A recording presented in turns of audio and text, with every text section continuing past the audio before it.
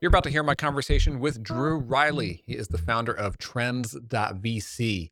We're going to talk all about building a newsletter-based business. Let's get into it.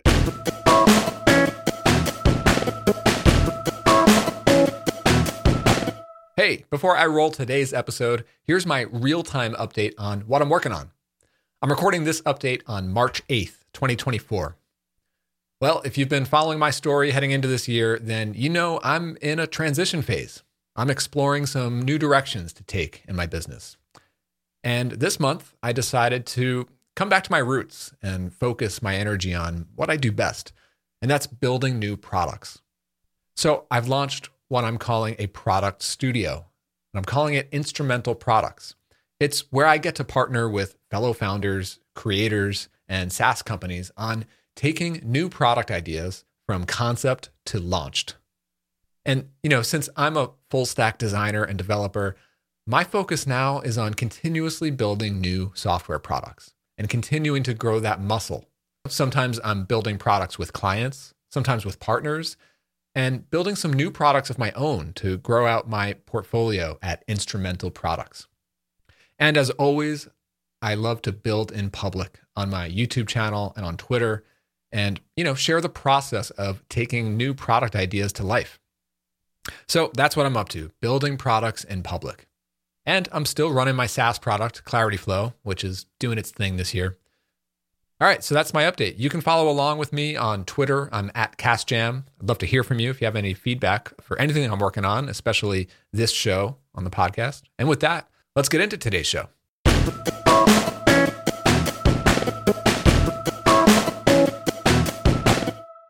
So I'm about to roll my conversation with Drew Riley, the founder of Trends.vc. It's a fantastic business. He's been running it and building it for several years. It's all built around a newsletter, which then leads into a pro membership and sponsorships and all sorts of other revenue channels. So we get into all the nuts and bolts and the incredible amount of systems that Drew has been able to build to run and grow this business. It's a really good chat. Here it is. Here's my conversation with Drew. Enjoy.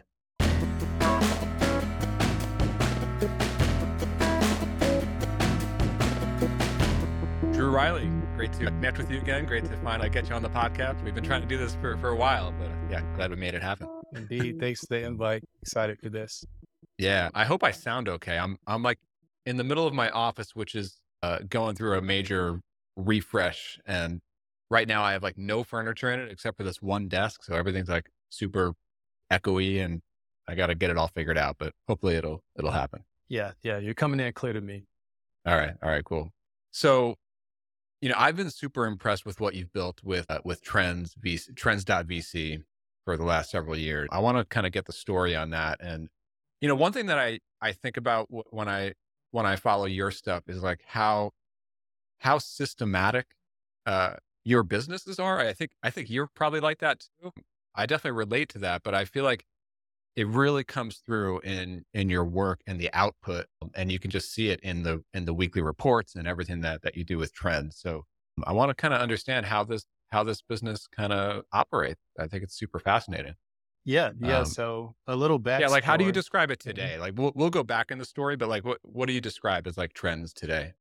Yeah, I would still say Trends is a newsletter with a community component. It started as a newsletter first, focused on founders and helping them discover new markets and ideas. So the earliest content type that we had are these reports, which you just talked about. And the format has evolved over time, but the core of it is we try to, find the core problem that sort of market solver, like what's the core problem that's solved by no code or micro SaaS apps? And we try to do that without making any comparisons to something else, because that's not really first principle thinking.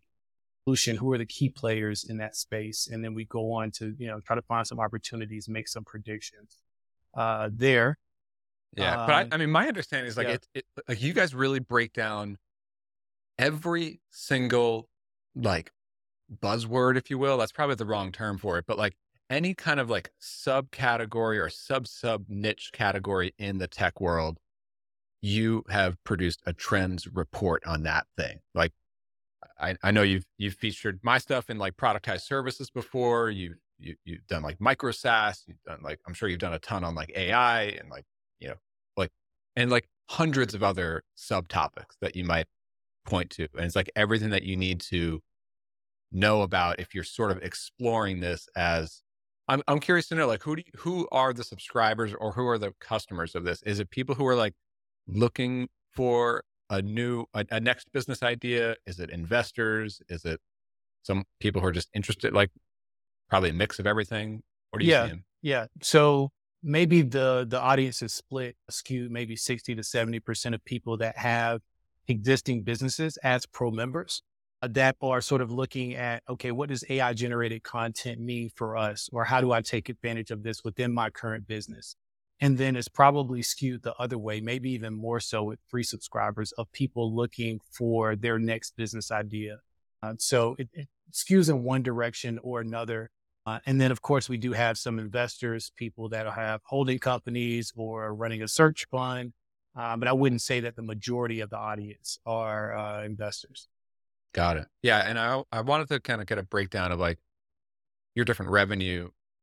I guess that's my next question here is like, so how do you, I see the pro membership. Hmm. I see sponsorships on the newsletter. Are Hmm. there other pieces of the pie, if you will, on revenue? Yeah, yeah. So number one for us is around subscription revenue from pro members. That would be the main source of revenue, secondary sponsorships. Something that's emerging right now, you have this newsletter co-registration trend where Spark Loop, but you also have Beehive with their boost programs. That's becoming a more substantial part of revenue as well. We also Oh, so like have, people, actually, I've been on your newsletter forever, mhm. but I just went through it as like a fake subscriber today to experience it again. And I noticed that popped up. So I signed up and then, I saw like the Spark Loop thing where it recommends like three other newsletters. So you guys actually earn like a commission if someone subscribes to those. Yeah. And there are, just to over communicate, free versions of that. So ConvertKit, before they rolled out their paid program, they had a creator network where it was just this sort of unofficial, I like Brian's stuff, so I'm going to refer him for free. But we use the Spark Loop implementation of that. Those are like paid recommendations for us. Hmm. And then other revenue, we've dabbled with affiliate revenue in the past. We don't have anything going right now, but sometimes let's say we don't have a sponsor for a given week, we'll give that sponsorship slot to an affiliate company, for example, and that's sort of Hmm. per, paid for performance type revenue there. And then we also have an ebook, the Essentials ebook, where we take and we re-release it quarterly.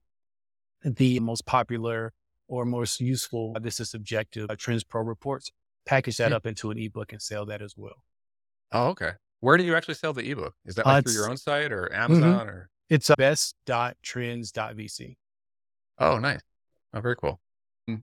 And then like, what does it look like? Do you share like subscriber numbers or anything like that publicly or no? Yeah, yeah, yeah. It's not completely up to date. We should make it real time at some point, but we have, I think, 63 or 64,000 free subscribers and about 1,400 pro members.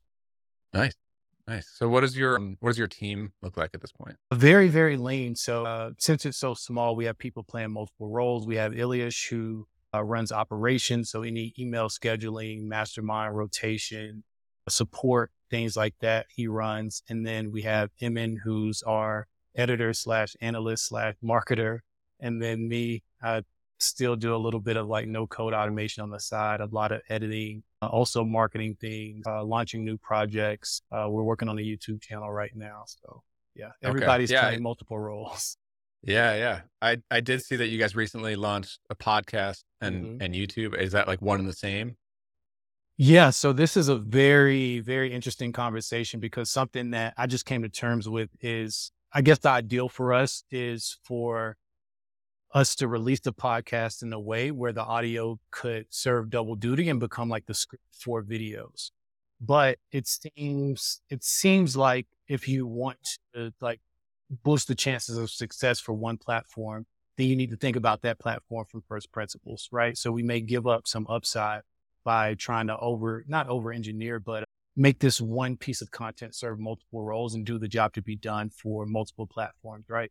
Think about Yep. podcasts from first principles, think about YouTube from first principles. So we're still going to try to repurpose that audio, but we have to try, but I'm not that optimistic. That's really interesting. I'm going deep on YouTube right now. I'm planning on kind of going hard on YouTube in the next couple of weeks here for the next while, and I do podcasting in too. And the way that I think about it is exactly that. Like YouTube is really its own thing, Mhm. and it's like YouTube is a platform where you can get discovered and through their algorithm, but every video has to be sort of optimized for that. And then I think about the podcast much more like an email list, which is like, that's like a relationship channel. Yep. Like after you find me or discover my stuff or discover, then you subscribe and now we go deep long term. Completely. Absolutely. And I think a good, I guess, story to put a bow on that is some of the largest and most successful podcasts in the world are like these remote interview shows. And that just does not work on YouTube. I think I Hmm. may have found, I don't even know if I would call it an exception because it's not a success in terms of YouTube standards, but they have like 100 or 200,000 subscribers. But the in-person interview shows on YouTube do amazing. Yeah. Yeah. Yeah, that's true. I mean, what I'm doing with this show, like this will be released as like an open threads podcast episode on the podcast, but I'll probably cut 10-minute segments if we talk about one topic. Like Drew and Brian talk about using YouTube in different ways. Like that'll be like a 10-minute segment that I could release on YouTube as like its own specific topic. Quick That's question. Are you using any of these like Opus clips or AI clipping tools? Or are you doing that manually where you take the clips? pretty minimal. I mean, right now I'm using Riverside to record this, and then this current run, like this podcast has been on hiatus for a year, so I'm kind of bringing it back and starting the editing process all over again. In the past, my editor has used like Descript to manually cut things up and get them up. I mean, we'll probably do something like that. Just, I still think that there is value in a human, like, I don't care so much about like taking out the ums and the spaces and stuff, but somebody deciding like, oh, this minute to that minute is the most interesting piece. Let's cut that. Um, I know that I think even Riverside has a tool now in it to like use AI to find clips and cut them out, but haven't really played around with it yet.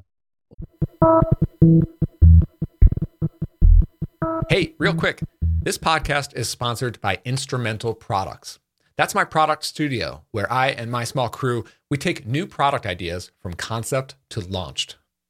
I'm a full stack product designer and developer, and I love collaborating with fellow founders, creators, and SaaS companies to bring that spark of energy into new product ideas. Think of Instrumental Products as your shortcut to shipping that next idea and getting it into the hands of your customers as efficiently as possible. Got something to ship? Let's talk. Visit instrumentalproducts.com to learn more. We'll see. So I want to get back to like the structure of Trends, right? So one thing I didn't quite realize about the pro membership is it looks like it's really like a membership community. I thought it was like more like access to exclusive content.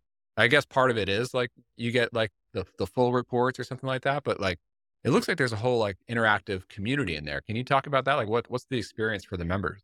Yeah, that's something that I thought about a lot at first. And it should still be my pinned tweet on my profile, but just how we think about community design, the importance of things like rituals. So one aspect of that community membership that doesn't apply to content, we have daily stand-ups, we have weekly masterminds, and even that's intentional, right? So you could continue to go up layers of, we're thinking about a quarterly hackathon between members.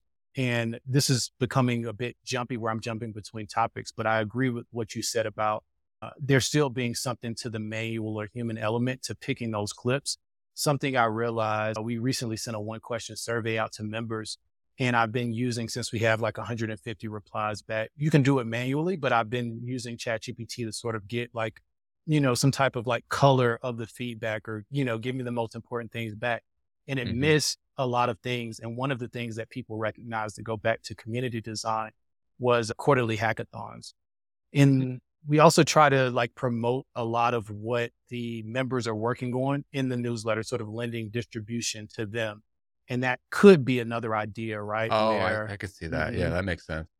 Yeah, this is Huh. like first, second, third place. But yeah.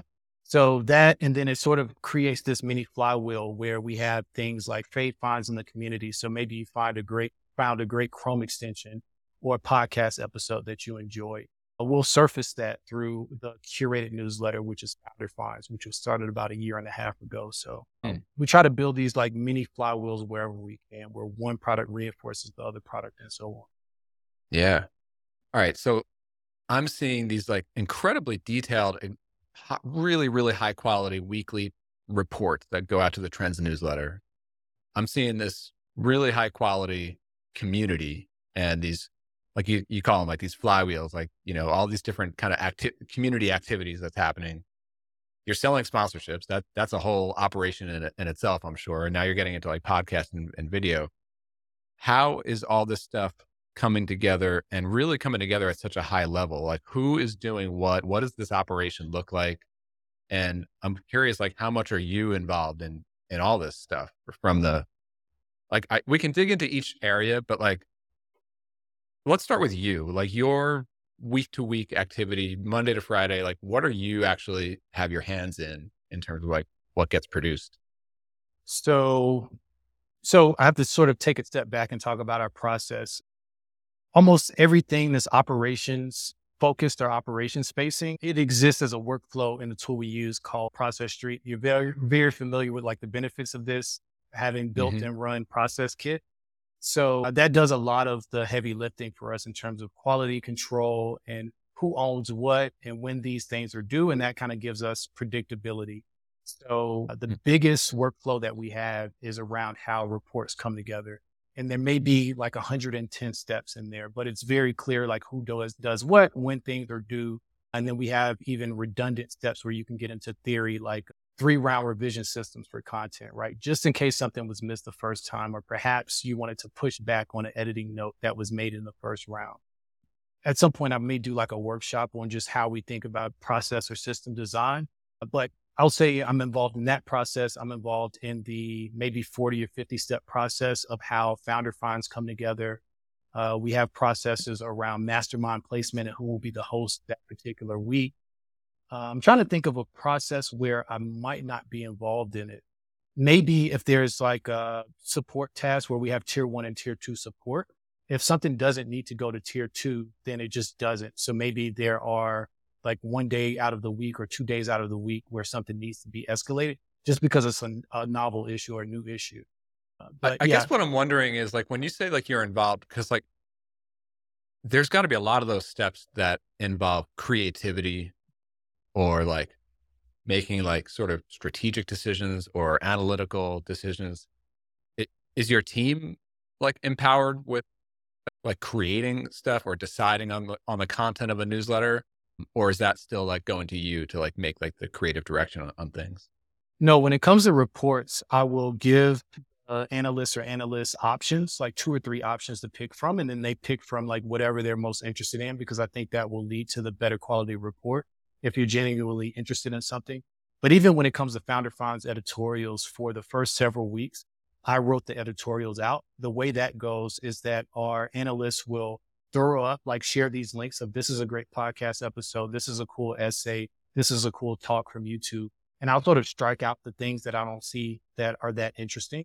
And then he'll take that and he'll expound on it. And if you see the sort of editorial that will add as sort of context or wrapper to these elements, he'll do that. And the process is so smooth when it comes to reports. And then when it comes to editorials, yeah, we have 3 rounds of revisions, but we probably only need 1 at this point.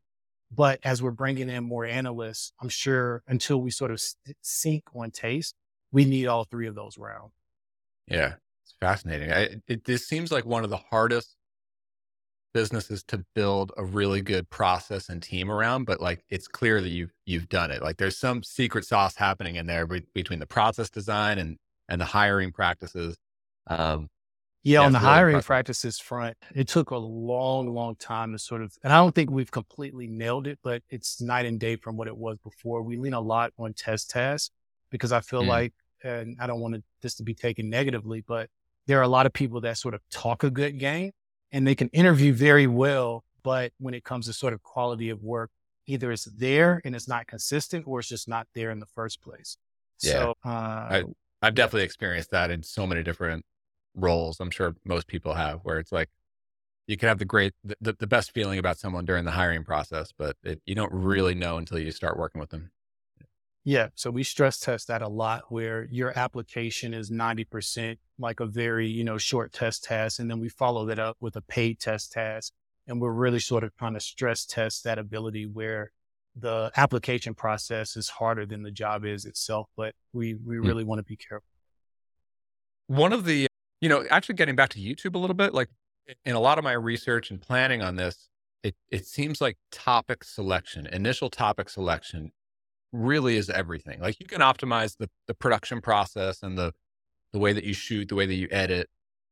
But if you are not nailing the right topics that resonate with the market at the right time, nothing else really matters. And I'm curious to know, and you guys have been at this for years now with putting out these weekly reports, and there's so many. I'm sure you've like sort of gone back and covered different topics multiple times, but like, how do you decide on or like prioritize topics and put them into a calendar and what rises to the top? Like, what are sort of like the metrics or the keyword research or audience research that you do to like to nail down like we should be covering this and that topic sometime in the next month or two?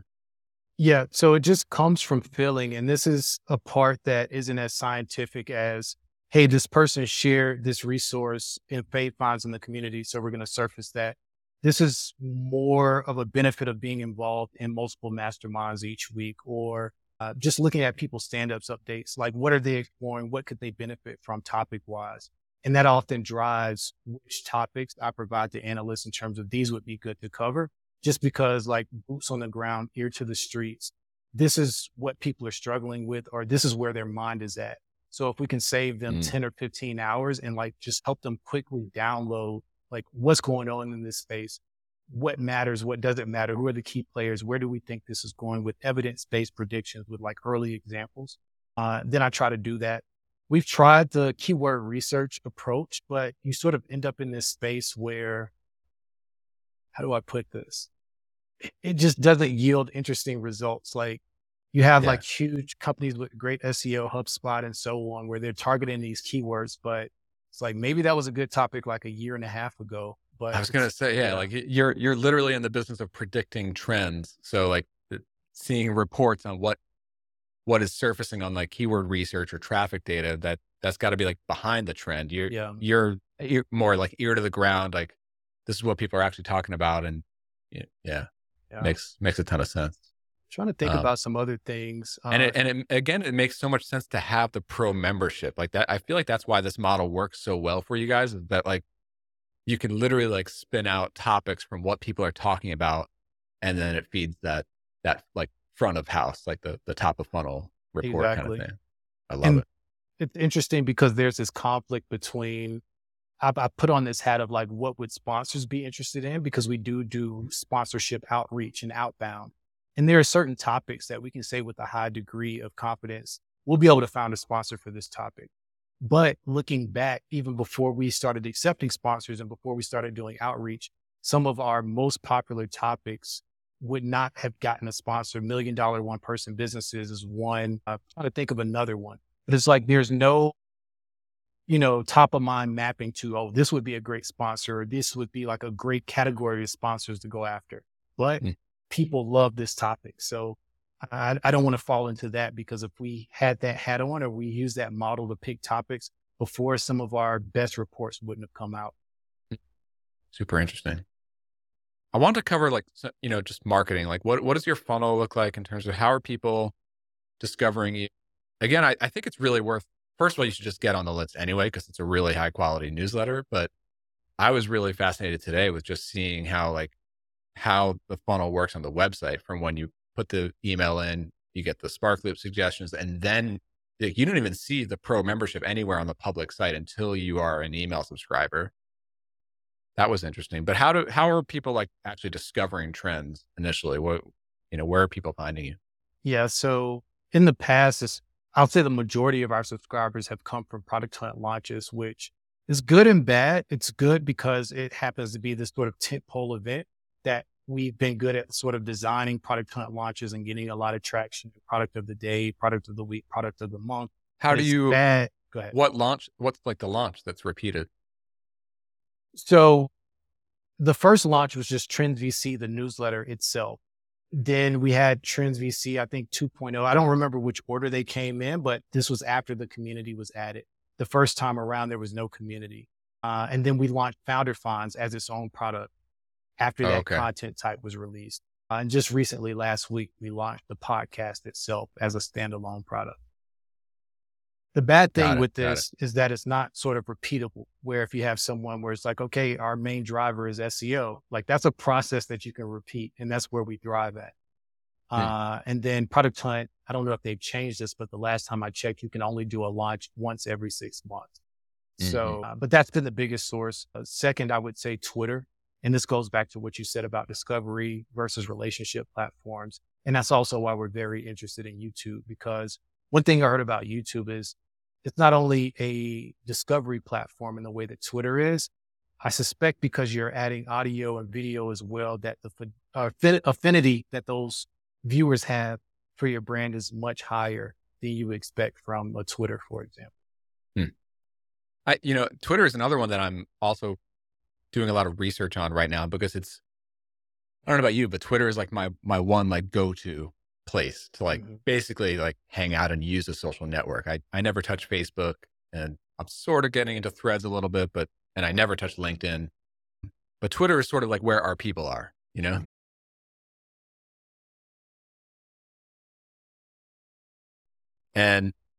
but I do want to become a little bit more strategic without having that like formulaic kind of thread boy thing going on. I could see that you put out like really like high quality versions of your reports as like Twitter threads, but I'm curious to know, like, how do you think about that like balance between using Twitter as a platform to grow your audience versus using Twitter to just connect with people personally, like in our industry?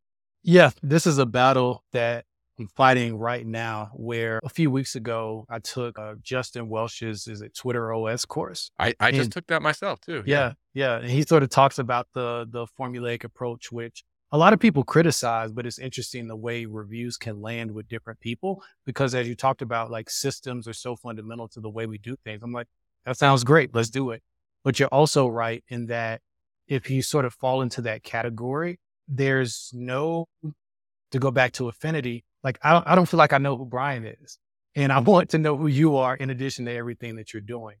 So this seems very good. I completely agree. It's so funny. Like I took Justin's course, and I'm like so psyched about like all the content OS. Like it's a whole system that I could deploy next year. But then at the same time, it's like I still go on Twitter to just say random stuff or reply back to people. And I guess the way that I'm starting to think about it more though is that like this podcast and my other one, Bootstrapped Web, is like the real conversation. Like if you know me and follow me, then you're probably on this feed and my newsletter.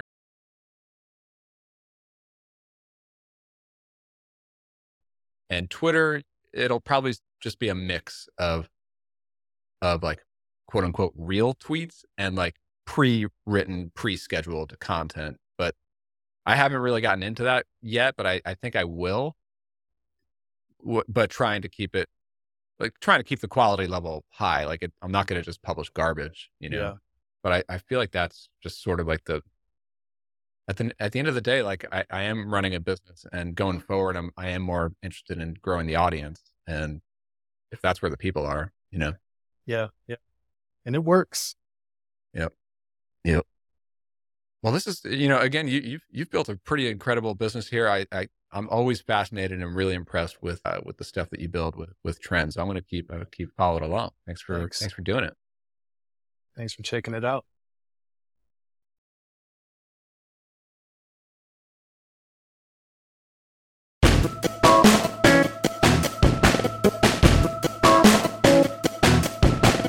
That does it for today's episode of the Full Stack Founder Podcast. As always, the show notes include links to the YouTube channel for this podcast, where you can catch these full interviews on video, and my YouTube channel. That's where I'm building products in public. See you next week.